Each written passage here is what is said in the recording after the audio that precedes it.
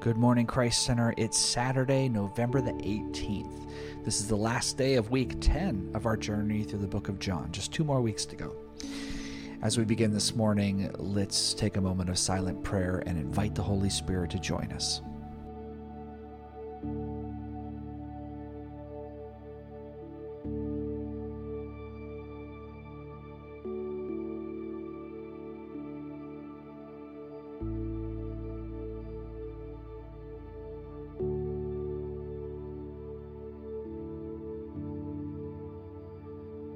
This is Jim McReynolds.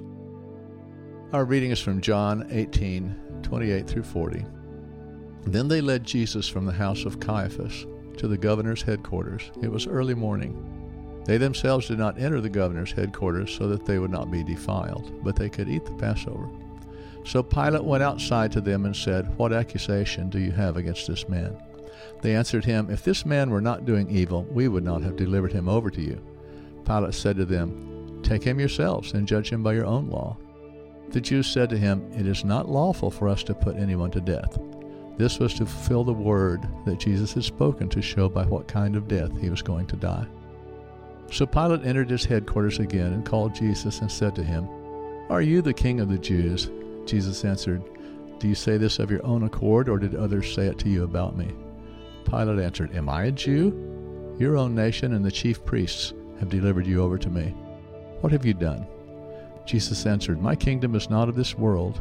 If my kingdom were of this world, my servants would have been fighting that I might not be delivered over to the Jews. But my kingdom is not from the world." Then Pilate said to him, "So you are a king?" Jesus answered, "You say that I am a king.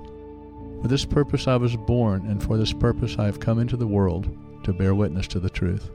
Everyone who is of the truth listens to my voice." Pilate said to him, "What is truth?" After he had said this, he went back outside to the Jews and told them, "I find no guilt in him, but you have a custom that I should release one man for you at the Passover. So do you want me to release to you the king of the Jews?" They cried out again, "Not this man, but Barabbas." Now Barabbas was a robber.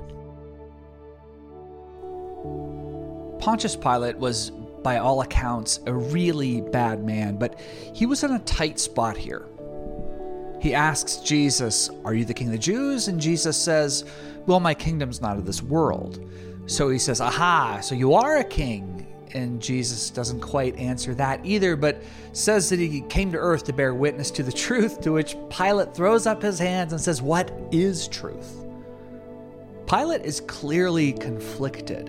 And remember, he was also probably spooked by a warning that came from his wife, which is recorded in Matthew chapter 27. She said that she had a dream about Jesus and was pleading with her husband not to hurt him.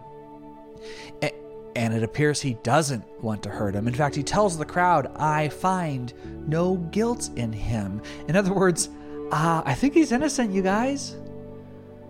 Pilate, at least on some level, got it. He believed intellectually that Jesus was the king of the Jews. Even so, this conflicted leader gave in to the fear of the mob, and he let Jesus be crucified. It's a really sad story. I've often wondered what became of Pontius Pilate. Was he haunted by his decision to go against his conscience? Or did he justify himself for years with rationalizations about his own political duties? I don't know. But the fact remains, he failed. He knew the truth in his head, but he did not act on it. Friends, it's not enough to intellectually consider a thing to be true or false. That's not where belief is actually measured. It's not measured in our heads. Belief is measured in our response to truth. What do we do when we see it? That's how we know whether we really believe or not.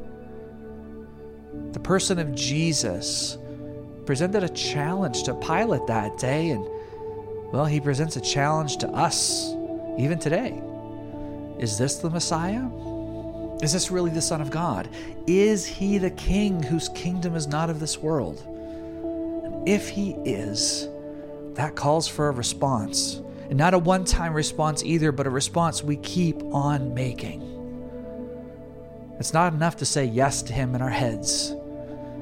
No, The only proper response is to lay our lives down again and again, pledging our very lives to Him. Let's pray. Jesus, we acknowledge again today that You are our King. We say yes to Your kingdom and yes to Your rule. Lead me today as I seek to follow You in all of Your ways. Amen.